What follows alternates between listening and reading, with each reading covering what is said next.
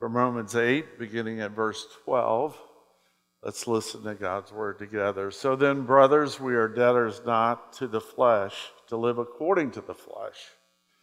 For if you live according to the flesh, you will die. But if by the Spirit you put to death the deeds of the body, you will live. For all who are led by the Spirit of God are sons of God. For you did not receive the spirit of slavery to fall back into fear, but you received the spirit of adoption as sons, by whom we cry, Abba, Father. The Spirit himself bears witness with us and our spirit that we are children of God. And if children, then heirs, heirs of God and fellow heirs with Christ, provided we suffer with him in order that we may also be glorified with him. This is the word of God for the people of God. Thanks be to God. Please be seated. So it's always fun to look at paraphrases of passages. And Eugene Peterson, some of you know he died a year ago, translated the whole Bible. Now, Peterson was a Presbyterian pastor in the suburbs of D.C., and as he worked with his congregation, which was well-educated and bright, he realized a lot of the language in the scripture, people could hear it, but it didn't just click. And so he began to want to think about words and ways of communicating the truths and passages that would draw people into the truth and make them want to really study what it really says. But paraphrases, illustrations, and ways of talking about things can really help us to want to know what is really going on here. So to listen to Peterson's translation of Romans 8, beginning at verse 12. So, don't you see that we don't owe this old do-it-yourself life one red cent? There's nothing in it for us, nothing at all. The best thing to do is to give it a decent burial and get on with your new life. God's Spirit beckons. There are things to do and places to go. This resurrection life you receive from God is not a timid, grave-tending life. It is adventurous, expectant, greeting with God with childlike, "What's next, Papa?" God's Spirit touches our spirit and confirms who we really are. We know who He is, and we know who we are, Father and children. And we know we're going to get what's coming to us. An unbelievable inheritance. We go through exactly what Christ goes through. If we go through the hard times with him, then we certainly are going to go through the good times with him.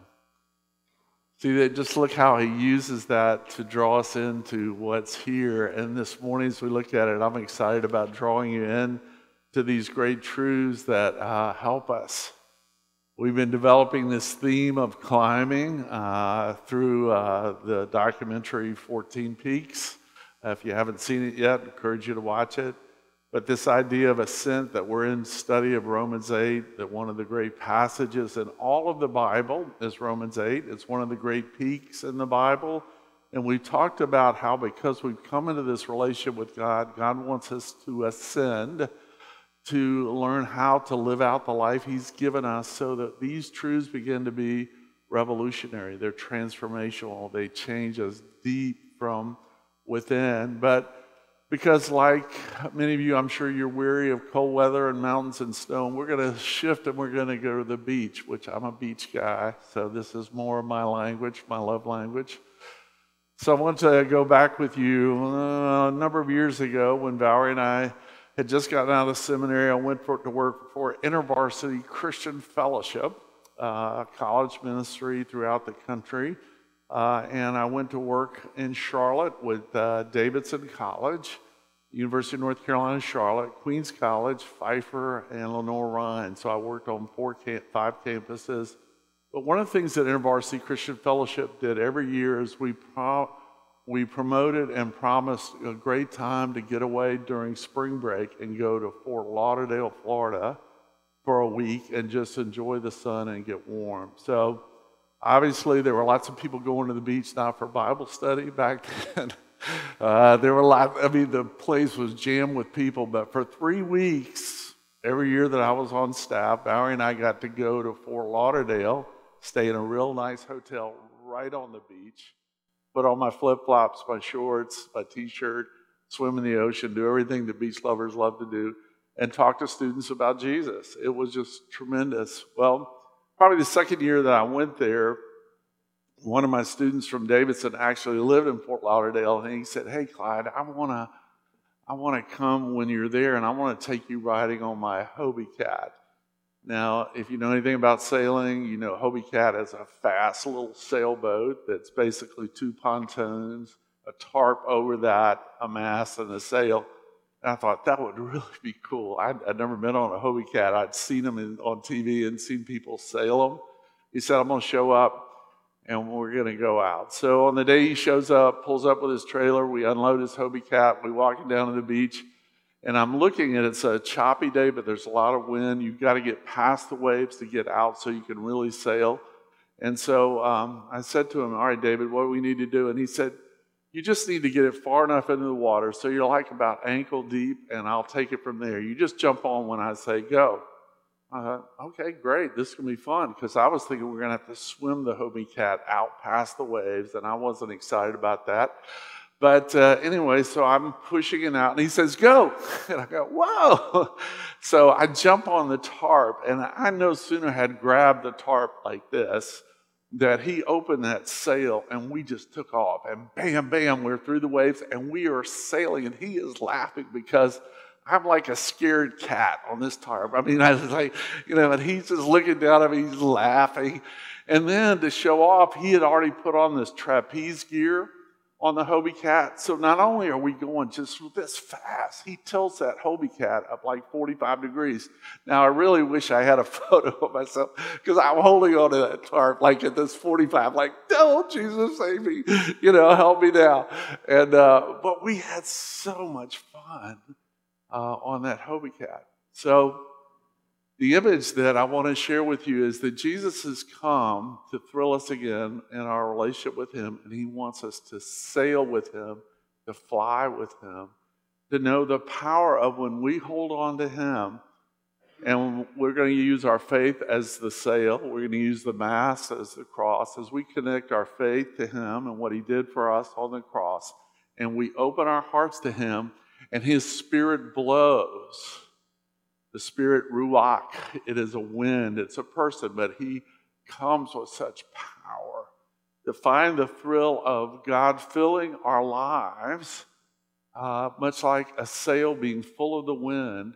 It's wow. Because, you know this imagery, this idiom, she has wind in her sails. She's got energy. She's on the move. She's devotion in motion. This image of sailing, if you will, is a great picture of what it's like for God to begin to fill our lives so that we feel like all we're doing is holding on to the one who holds us perfectly. And as we let our lives open up to who he is and we claim our inheritance, it's the thrill of him being in us to show us what he's done for us and how that works. So we're going to talk this morning about the work of the Holy Spirit, and we're going to talk about the witness of the Spirit. So right here in the beginning, notice how Paul talks to the church in Rome. He says, "So then, brothers," he calls them by the family name. We're a part of a family. We're brothers and sisters here. We're all children. We're all part of a great family. Notice what he says. He says, "We are debtors." Now, one of the ways that you can know that the Holy Spirit's working in your life is that the Holy Spirit makes you very aware that you're in debt. You're in debt to who God is and what he's done for you. But so often we think of that in terms of, I've got to pay off the debt through showing what a good person I could be, or what a student of Scripture, or what a faithful member of a church.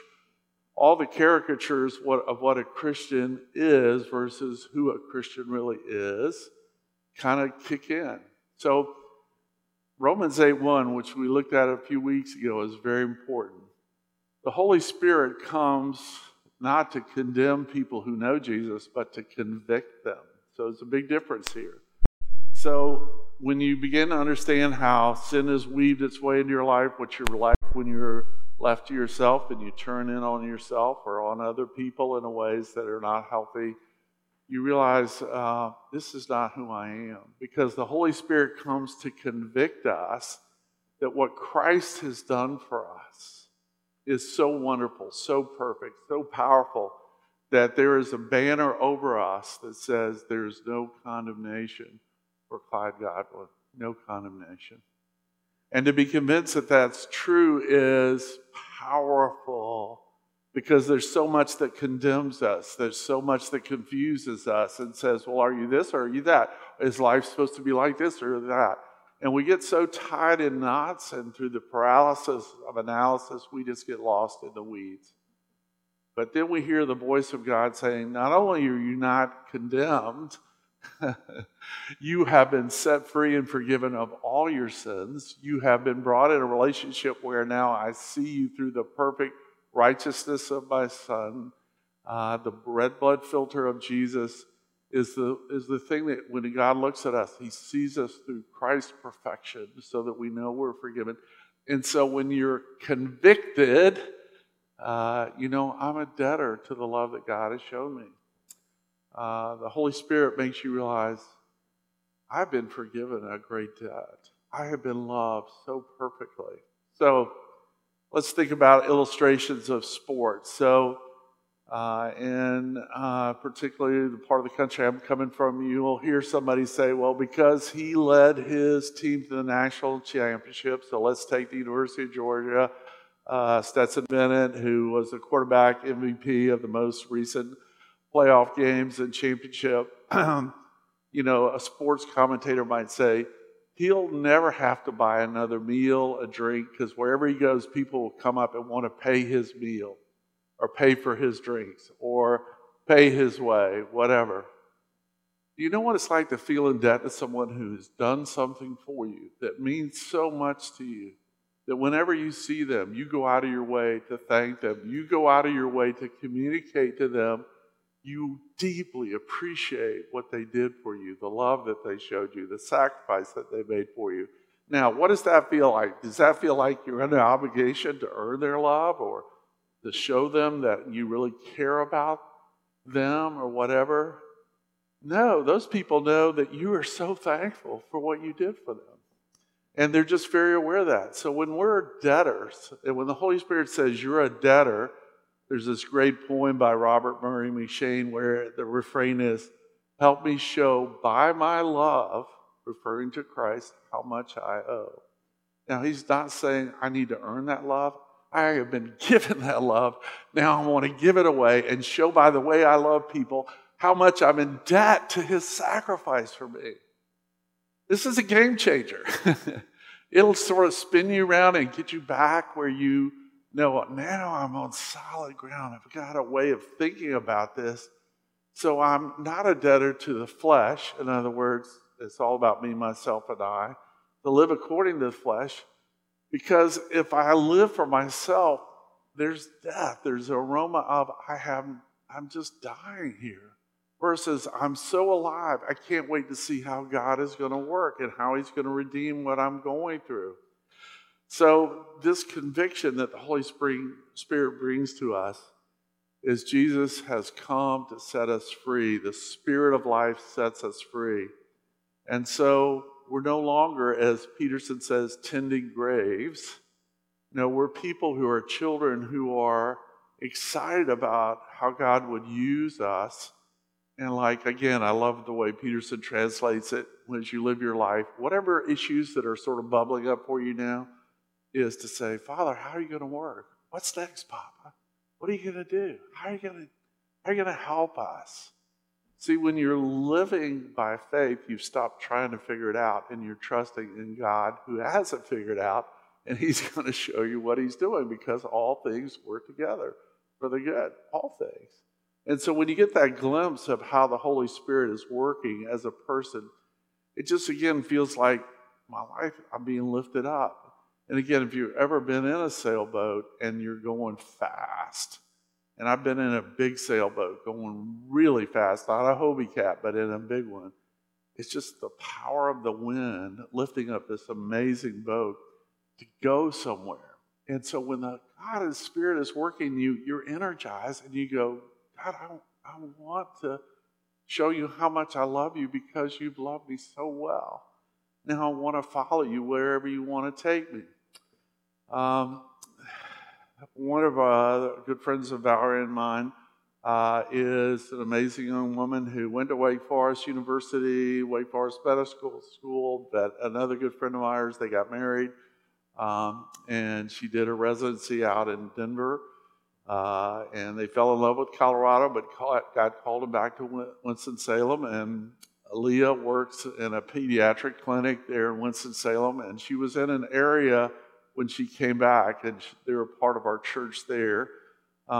Leah was one of the best doctors in the clinic, pediatricians, and people just went out of their way to bring their kids to her because she's got the gift of being a great physician. But one of the things that began to happen is that people started to come to her, the Latinos from poor parts of Winston-Salem, North Carolina, because she not only had the medical skills, she had that presence of loving people as she cared for them, and great reputation. And she had taught herself Spanish, so she could not only sit there with them, she could talk to the mom in their language about, tell me what's going on, and they would talk in Spanish. But one of the things that Leah began to realize was she began to realize that these people were having a hard time getting to the clinic. They had to get a bus, they had to pay an expensive ride to the taxi. And as God was filling her life and sales with the love of Christ for this particular segment of the population coming to her office, she just said, you know what? We need to go to them. We need to move our office from where we are, or I need to start a new office in that part of town in what's called southeastern part of Winston-Salem, south side. I want to start a clinic there that serves the poor, that serves people of color. And I want to do that. Now, it was just an idea. I remember praying with her, talking with her husband about it. She was dreaming about it. So we're going to fast forward. She presents it to the big corporation that runs the medical group that she's in. They get a vision for it. They bless it. They invest in it. They spend major dollars. So I wish you could have been with me as we're standing in the clinic that's been built right there within walking distance for most of our clients. And we're going room to room and praying and dedicating this space to the Lord, that people will feel the presence of Jesus. Now, this is a secular corporation. This is not a Christian company, by any stretch of imagination. But Leah had a vision and felt the indebtedness that's not about oppression, but I can't wait to give away what God has given to me. I want to serve a God who has loved me so well in Jesus. And it's like, oh my goodness. What a demonstration of the power of the Holy Spirit and what we're talking about. Because here's what happens. If you are dying and you have no energy to serve others and care for others, you're missing the connection that God wants to make to you, to say, if you'll put your life, put your arms around the cross, if you'll put your hands up against the cross, and then open your heart to what Christ has done for you, then you're going to find your heart opening up like a sail, and the Spirit of God will begin to blow. And your life will change. You'll change. And you will no longer being about, why don't good things happen to me? Why can't I, complaining and moaning and griping and looking for love in all the wrong places. All of a sudden you go, I have a purpose. I have a destiny. I have something to fulfill. And when you begin to connect with that, you go, wow, now this is how the Holy Spirit works. Not only does the Holy Spirit lift us up and help us out, but He begins to show us more about who Christ is, so that we realize the truth that not only are we in a called relationship with Him, but He convinces us that we belong, that we're children. And notice what it says here, because it's so powerful. Because you didn't receive a spirit of slavery to fall back into fear. You received the spirit of adoption as sons, by whom we cry, Abba, Father, Dad. The Christian name for God is Father. And when the Holy Spirit's working, you want to get to know Jesus better. but you're falling in love with the God who is your heavenly Father, because he so longs to pour into your life blessing upon blessing, riches upon riches. There was another young woman that I got to know when I was in Winston-Salem, still know her, and she worked for us as a youth worker and very gifted and just heart for teenagers, amazing. And so one Sunday I got up and the introduction to the sermon was I told the story about this church where the pastor was preaching, and he'd heard that there was a tremendous need in the Caribbean because of floods and of hurricanes and storms that had gone through, that people desperately needed shoes. And so during the service, he said, at the end of the service, I'm going to ask everybody here as an act of sacrifice to take your shoes off and bring them up, and we're going to lay them up here at the front of the church, and we're going to ship them to this particular country. Now, Jenny was sitting there, and she's hearing me use that illustration. Now, like Catherine, she had on the slickest, finest leather boots that went up to right about here, and she loved those boots.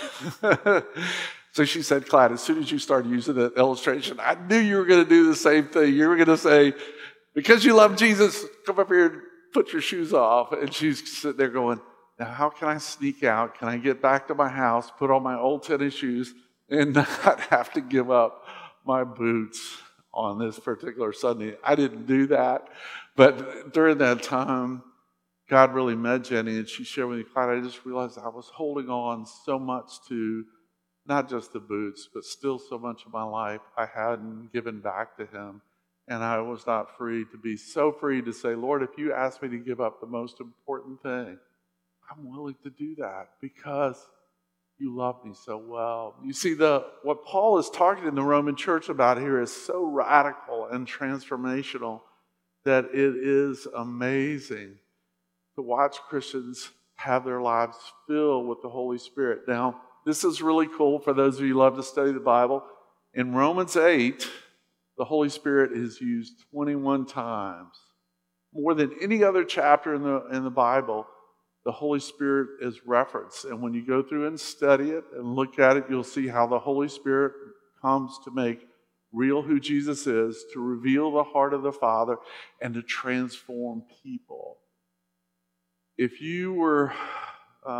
we could interview a lot of people in a lot of different places and say, what particular chapter of Scripture, what passage in Scripture has really more than any other chapter helped you? A lot of people would point to Romans 8 because they know they're no longer under condemnation for their sin, but they become convinced that Jesus was condemned for them so that they might go free and be adopted and be a part of God's family, where the greatest thing about them is that I belong to Jesus, that I know the love of the Father, and that's what he has for me. I've shared with you that as a young Christian, the verse that really grabbed my heart early on was John 16:33. Jesus is in the upper room. He's talking to the disciples, and he says to them, I've told these things that you will have peace. And I'm sure they were anxious, troubled, like, what is going down in the upper room? What in the world is going on? He said, I've told you, because in this world you will have trouble. Okay? So everybody in this room, I'm sure if you and I could chat afterwards over snacks outside or have a cup of coffee together or a brunch together, and I'd say, tell me where you're having trouble right now in your life. You would, if you felt safe with me, you'd probably say, this is where I'm most troubled. This is where I'm most afraid. This is where I'm most confused. Listen to Jesus say to you, I have overcome that for you. I've overcome the trouble that has come your way. And the way he does that, again, is getting us to trust in the power of what he's done in his finished work in a way that our hearts, our lives are so stuck to the mast of the cry of the cross that to some it's foolishness. Jesus dying on a cross doesn't make any sense. Or, Jesus dying on a cross, that's not enough. You stumble over it. You go, yeah, I know Jesus died for me. but there's got to be more, you know. I remember a woman saying to me that when I told her about the free grace of God, she looked at me and goes, "That's too expensive." It can't be free. Well, it's not free because Jesus paid the price, but she wanted to feel like I have to earn this. But for those of us who are being transformed by this beautiful gospel of Jesus Christ, it is the power and wisdom of God. So when we look at this passage, we see God saying, the Spirit convicts you that you are set free to be in debt to His love. What are you in debt to right now that's taking you away from who you really are and what God's called you to do? And I want to encourage you to come back and realize Jesus has paid your debt for that, so that you would be indebted to His great love. There's no better way to live than to follow Jesus Christ. It is the most thrilling, wonderful privilege this side of heaven to say, I belong to God and I follow Jesus. What an identity. What a statement that not only do we say that's our identity, but then we get to identify with Him.